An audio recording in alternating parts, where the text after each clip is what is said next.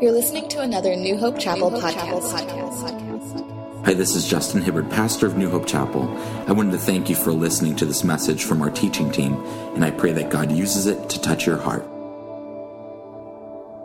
Good morning, beloved. Good morning, saints. Good morning, citizens of heaven. I'm glad you know who you are. I'm Bill Smith. I'm one of the 6 teachers here at New Hope Chapel. Looking around, I don't see anybody I don't recognize, so this is all just between us. I'm already in good spirits this morning. I got to worship this morning with the Lord himself by dancing with him. He took the form of a beautiful little girl in a red dress back there. I don't know if you saw us dancing together, me and Jesus. Yeah, it was awesome. Let's pray. Heavenly Father, we're so privileged to come.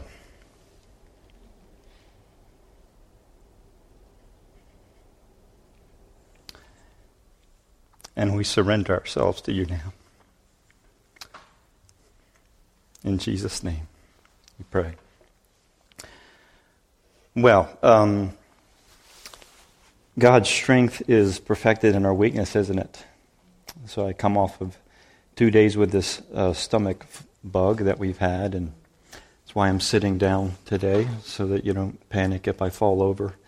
But so I'm glad to be in this place, in this position, where I know that I have no strength in myself. So I'm trusting in the name of Jesus to be with us today. We're continuing our series in Philippians today, and Julie started this off last week. Awesome sermon that she gave to us and gave us a context. And if anybody's going to give us context, it's going to be Julie Coleman. We all know that, right? Context is very important. I was reminded that this morning when I walked outside and thought, oh, it's so warm. Right? And I get in the car, it's 37 degrees. It's warm in the context of 10 degrees, isn't it?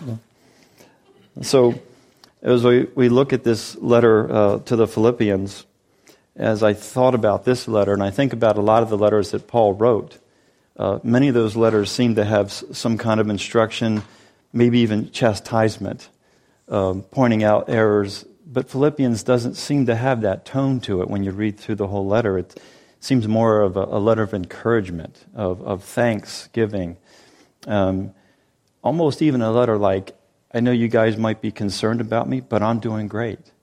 And here's why I'm doing great. So for me, this book of Philippians, most of the verses that I hang my life on come out of Philippians. It's probably the greatest book in psychology and spiritual therapy that you can read. And so she covered the first 11 verses. And today we're going to take a look at these verses here, where Paul says, now I want you to know, brothers and sisters, that what has happened to me has actually served to advance the gospel.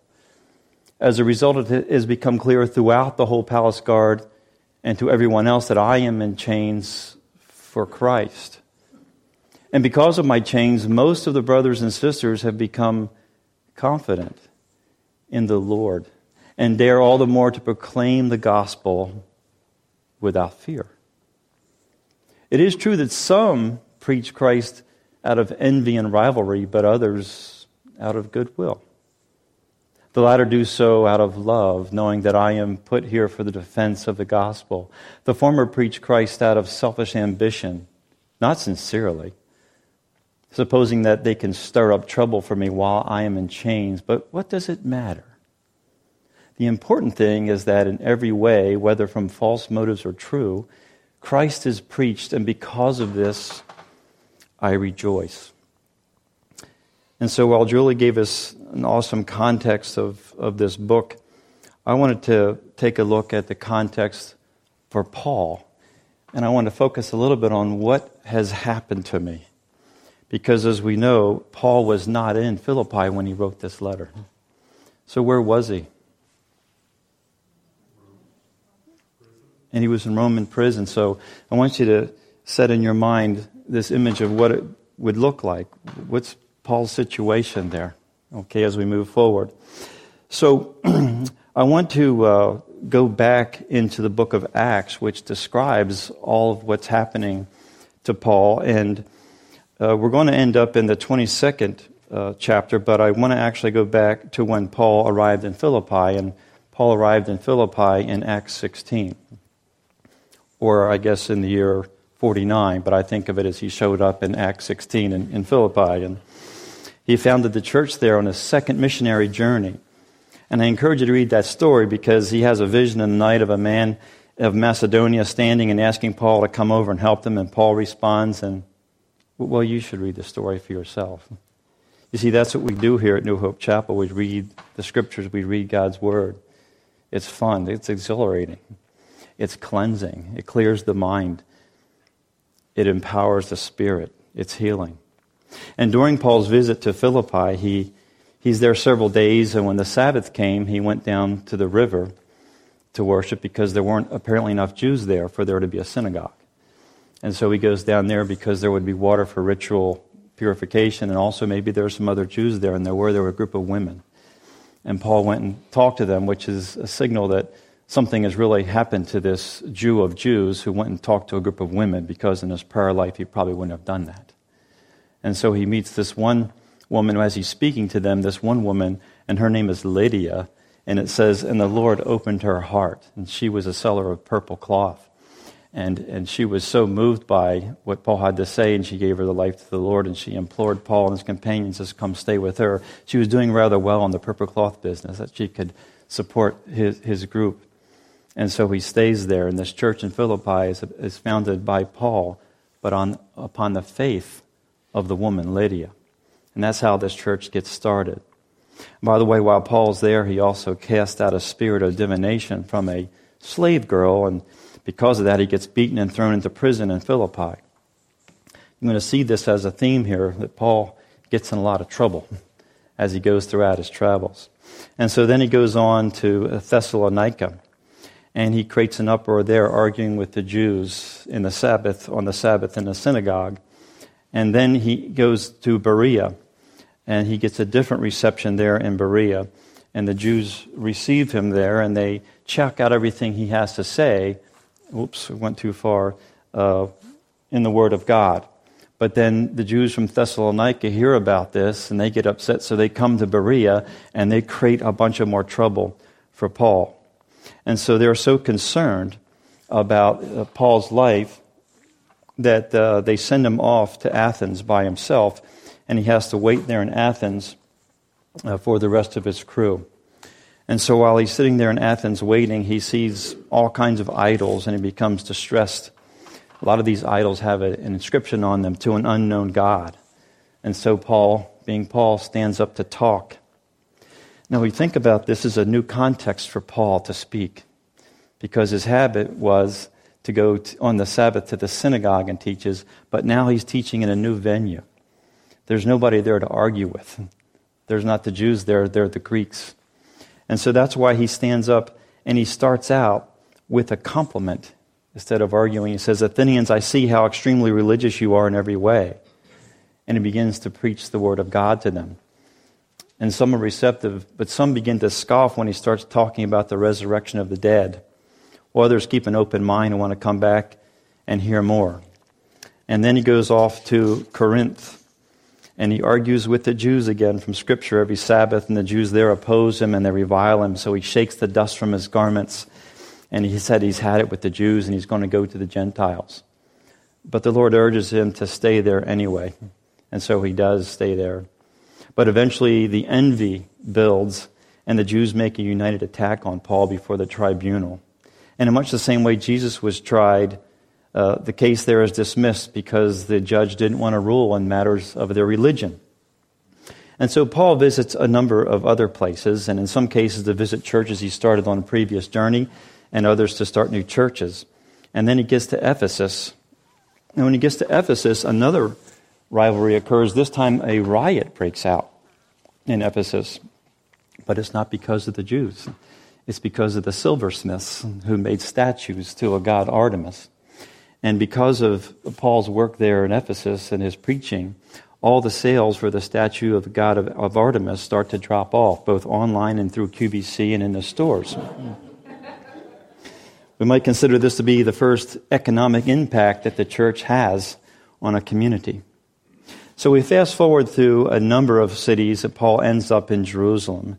And I really encourage you, if you're looking for a good read this book of Acts, of all the things that Paul goes through. And he's on his way to Jerusalem, much to the consternation of his followers, because while he's preparing to do this, a prophetess shows up and indicates that if Paul goes to Jerusalem, he will be bound and handed over to the Gentiles. And Paul plays them off, and he says he's ready not only to be bound, but he's ready to die for the name of the Lord Jesus. Now let's read that carefully. Paul is ready to die for the name of the Lord Jesus. Not for Jesus himself, just for the name. The name of Jesus, in and of itself, is of utmost importance to Paul. And you'll find this notion in several other books.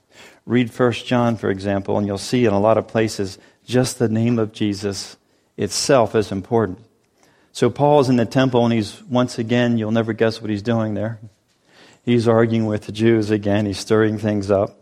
That's not what his goal was, but that's what would naturally happen. And they get so upset with Paul that they drag him out of the temple and they begin beating him with the intent to kill him. Well, this gets posted on Facebook right away. And the tribune and the soldiers show up, and the crowds disperse. And so now we're in Acts 22, and the tribune, who has 10 centurions working for him, they each have 100 men, so the tribune has 1,000 soldiers underneath him. And they take him into the barracks for interrogation. Now, when I say interrogation, you need to hear the word flogging. That's how they interrogated people. And Paul, while he's being bound, he asks a simple question to the centurion who's standing by. He asks if it's legal to flog a Roman without condemnation. And you see, Paul understands the privilege of citizenship. And so what happens next is this becomes of concern and to the centurion. And so he goes to the tribune and says, we need to stop these proceedings because we have a problem here. And so the tribune decides to examine Paul about his citizenship. And when Paul indicates he is a Roman citizen, the tribune, possibly questioning the veracity of Paul's claim, says, well, it cost me a large sum of money to get my citizenship. Paul probably didn't look like someone who could afford to do this. And so Paul responds, yeah, that's nice, but I was born a citizen. And you see, being born a citizen is higher than buying your way in. And so we see that the tribune knows the value of citizenship, that it really comes in second to those who are born into it. And you know, to this day, some people come to know the Lord and yet continue to attempt to buy their citizenship through good works. But you need to remember something, beloved, that Jesus already paid for our citizenship. You're already in. And he paid way more than the tribune paid for his citizenship. And so it's my prayer that you already know that you have obtained your citizenship in Christ, not from your works. You see, Paul knows how to think like a Roman because he's a Roman citizen. He knows how to act like a Roman citizen. And so, becoming fearful, the tribune orders the chief priests and the entire council to meet. He had that kind of authority to order them, and I bet you that irritated them. And so now Paul stands before the entire council of Jews, and he just starts speaking. I'm starting to think Paul might have been a bit of an extrovert. He just started speaking. And when he does, the high priest orders those standing near Paul to strike him on the mouth. This is such a bully tactic, isn't it? To strike him on the mouth. As many of you know, I practice martial arts, I teach martial arts, and every once in a while we talk about being in a situation where if a bully comes at you, they'll never come straight at you.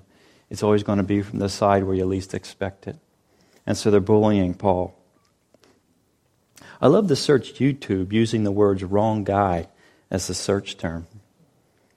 Because you'll find a bunch of videos where the bully has picked on the wrong guy.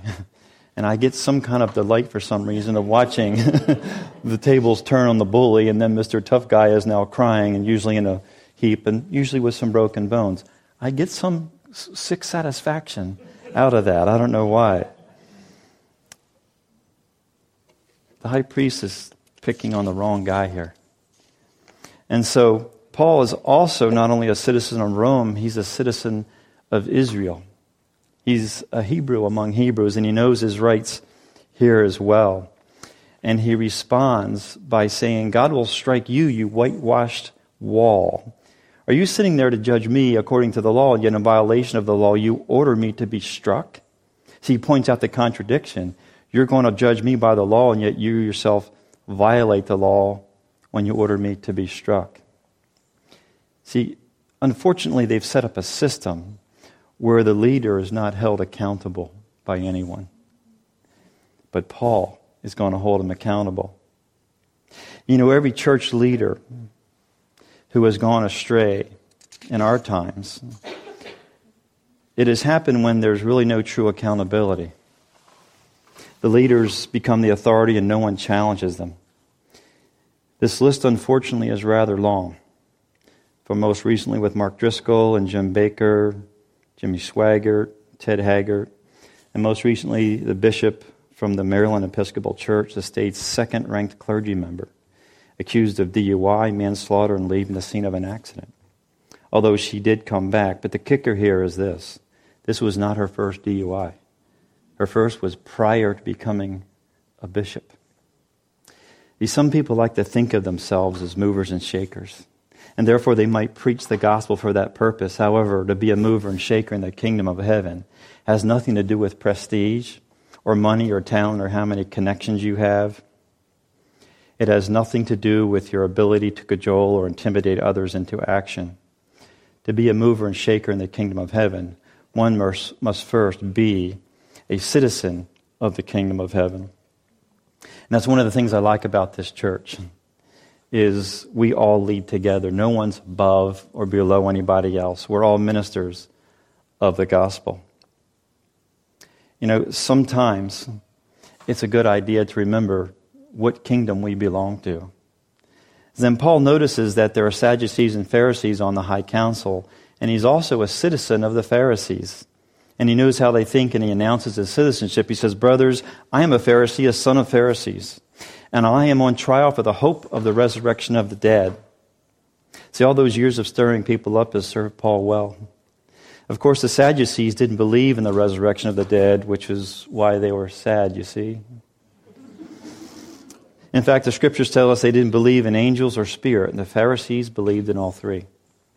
Well, this launched a great noise and division, and the Pharisees declare Paul innocent. You can hear it in their theology. They stand up and say, we find nothing wrong with this man. What if a spirit or an angel has spoken to him? And then things got really violent. You know, I'm really glad that I can come to a church without fear that maybe a physical fight may break out in the middle of the service. But back then, apparently, this was something that could happen, where people start throwing things, and the tribune is now called once again, and he has to rescue Paul before he's torn to pieces.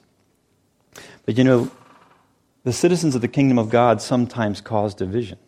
Now, hopefully not among ourselves, but definitely in the community where evil tries to take a stronghold.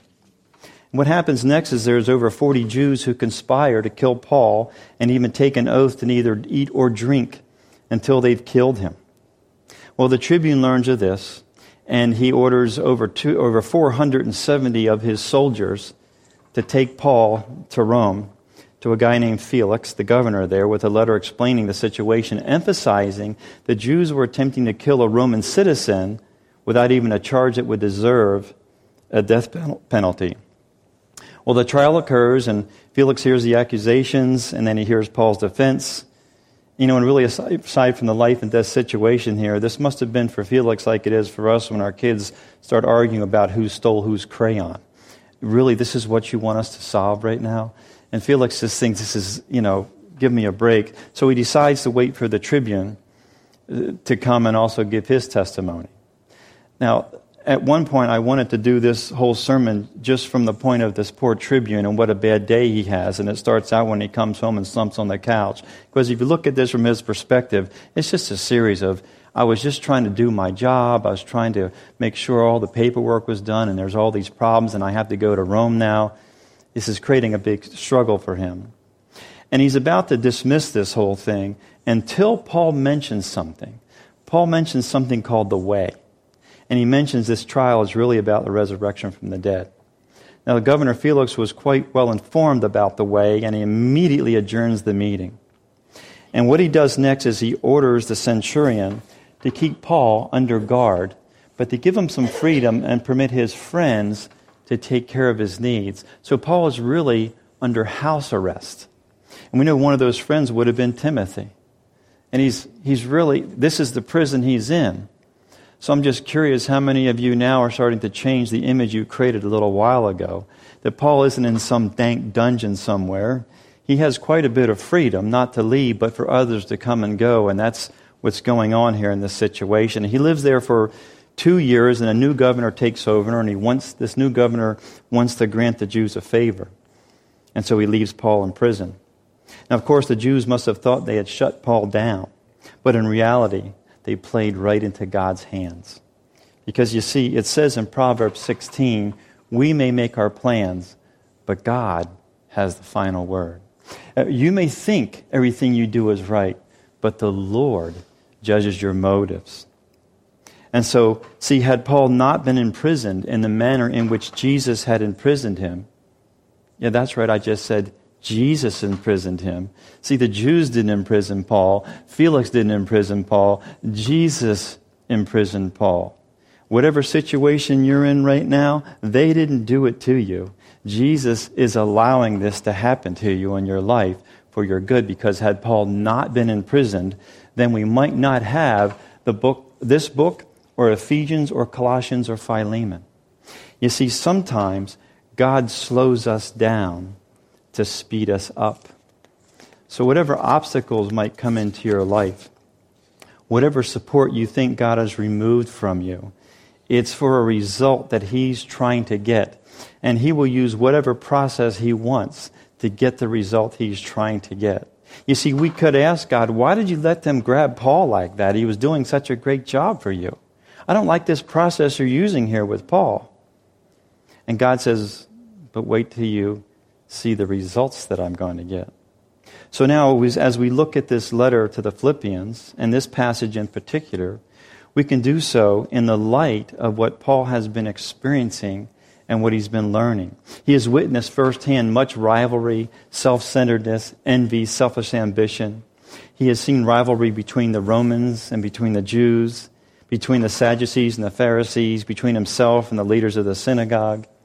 He's seen envy on the part of the Jewish leaders towards his ministry. You know, rivalry and envy go hand in hand. People tend to get into rivalry with people they envy.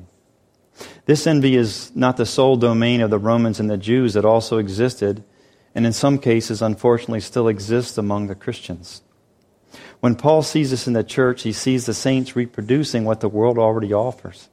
And he wants to show us how to react to it as a citizen of heaven. And we're going to read later in Philippians 3 where Paul says he has the Roman citizenship, the Hebrew citizenship, the Pharisaical citizenship, and he's going to say, I count all that as loss to the citizenship I have as a citizen of the kingdom of heaven. He's showing us what he's learned about how to react to difficulty and how to think about others' motives. Most of all, Paul is showing us what's important above everything else. We can get involved in the fray, or we can rise above the fray where we are seated in Christ at the right hand of the Father already. Paul is telling us how important the name of Jesus is above everything else. Jesus, even the name of Jesus, is more important than your theology. His name is more important than your title, than your job, your marriage, your family, your reputation, your body, your house, your car, even your Audi. He's more important than your bank account.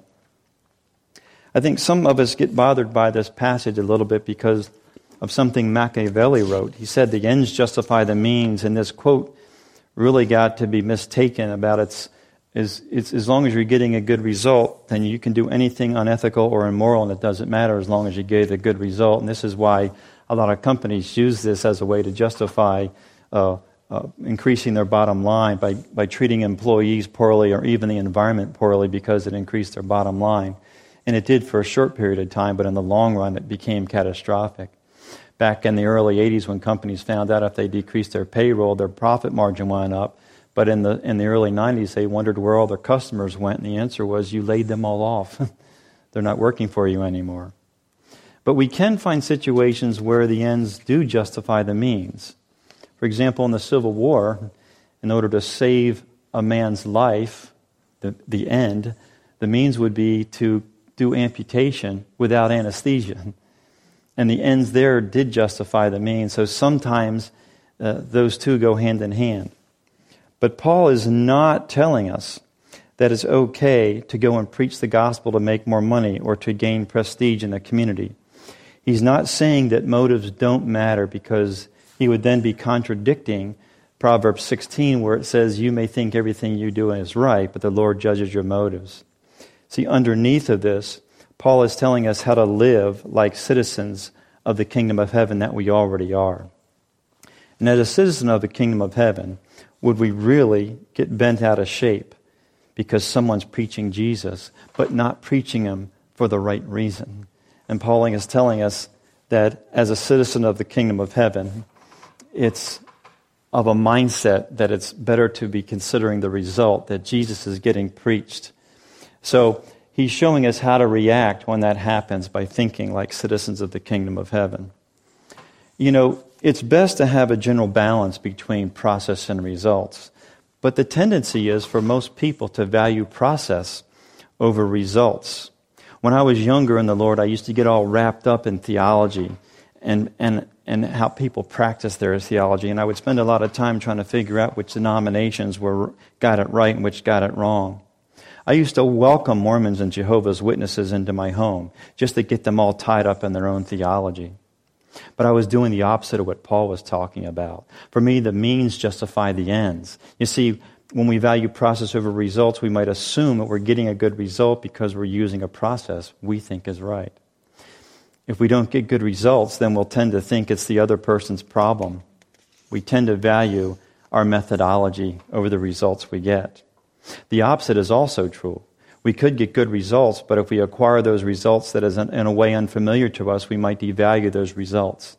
It's called reactive devaluation. That's why some churches won't value your salvation if you weren't baptized, while others won't acknowledge your baptism if you weren't submerged, because the process you used wasn't the one that they think is the right way.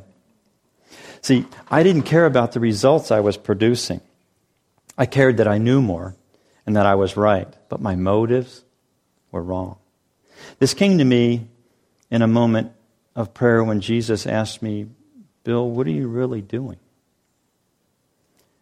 Yes, we have a lot of questions for God. Sometimes he asks us questions. The rest of the conversation really had no words. It was a spiritual conversation. I don't really know what he said or what I said. All I know is that after that moment, I stopped valuing process over results so much.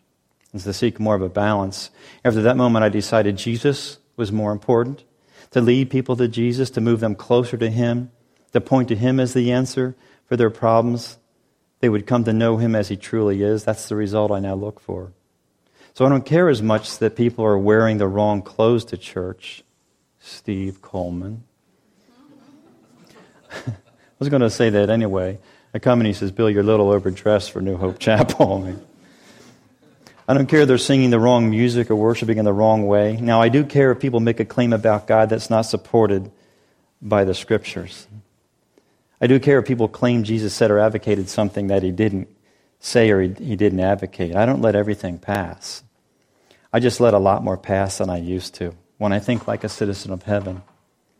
The citizenship attitude even extends to how we react when people are trying to make us suffer, when they talk about us behind our backs and so on. Paul tells us that others were preaching Jesus just to increase his suffering while imprisoned. And he shows us how to think about things like that. And he says, what does it matter? Just this, that Christ is proclaimed in every way, whether out of false motives or true. And that I rejoice. See, if we do judge the motives, then we have to go back to Proverbs 16, and I ask you this question, who judges the motives of people? Who judges the motives of people? God does. See, when I go like that, you say something to me. Again, Paul's not saying it's okay to preach the gospel for selfish ambition. He's not even saying we're supposed to go root these people out and remove them from ministry. God will do that in His time. He judges motives. Now, of course, before you come to correct me after this service, I'm not saying if they do something illegal or immoral, we should stand by and do nothing. Paul wasn't talking about those people. He was talking about the people who are using the name of Jesus for rivalry, for envy, for selfish gain. I worked closely with a pastor years ago, and he would confide a lot in me, and one of the things he said which caught my attention, he gets a lot of people in his office. He says, sometimes, Bill, they're in conflict with each other, and then at some point they'll start quoting Scripture to each other. He says, when they do that, I get underneath my desk, using it for the wrong reason. Look, I'm with you in your own disgust and frustration that this even goes on. But when I remember which kingdom of which I'm a citizen, then my thinking turns from anger and frustration to pity and sorrow for those preachers. For at some point they will have to stand before God and account for their motives. And perhaps they might even have to stand before their congregation and resign in disgrace and in tears. But Jesus is going to ultimately win anyway.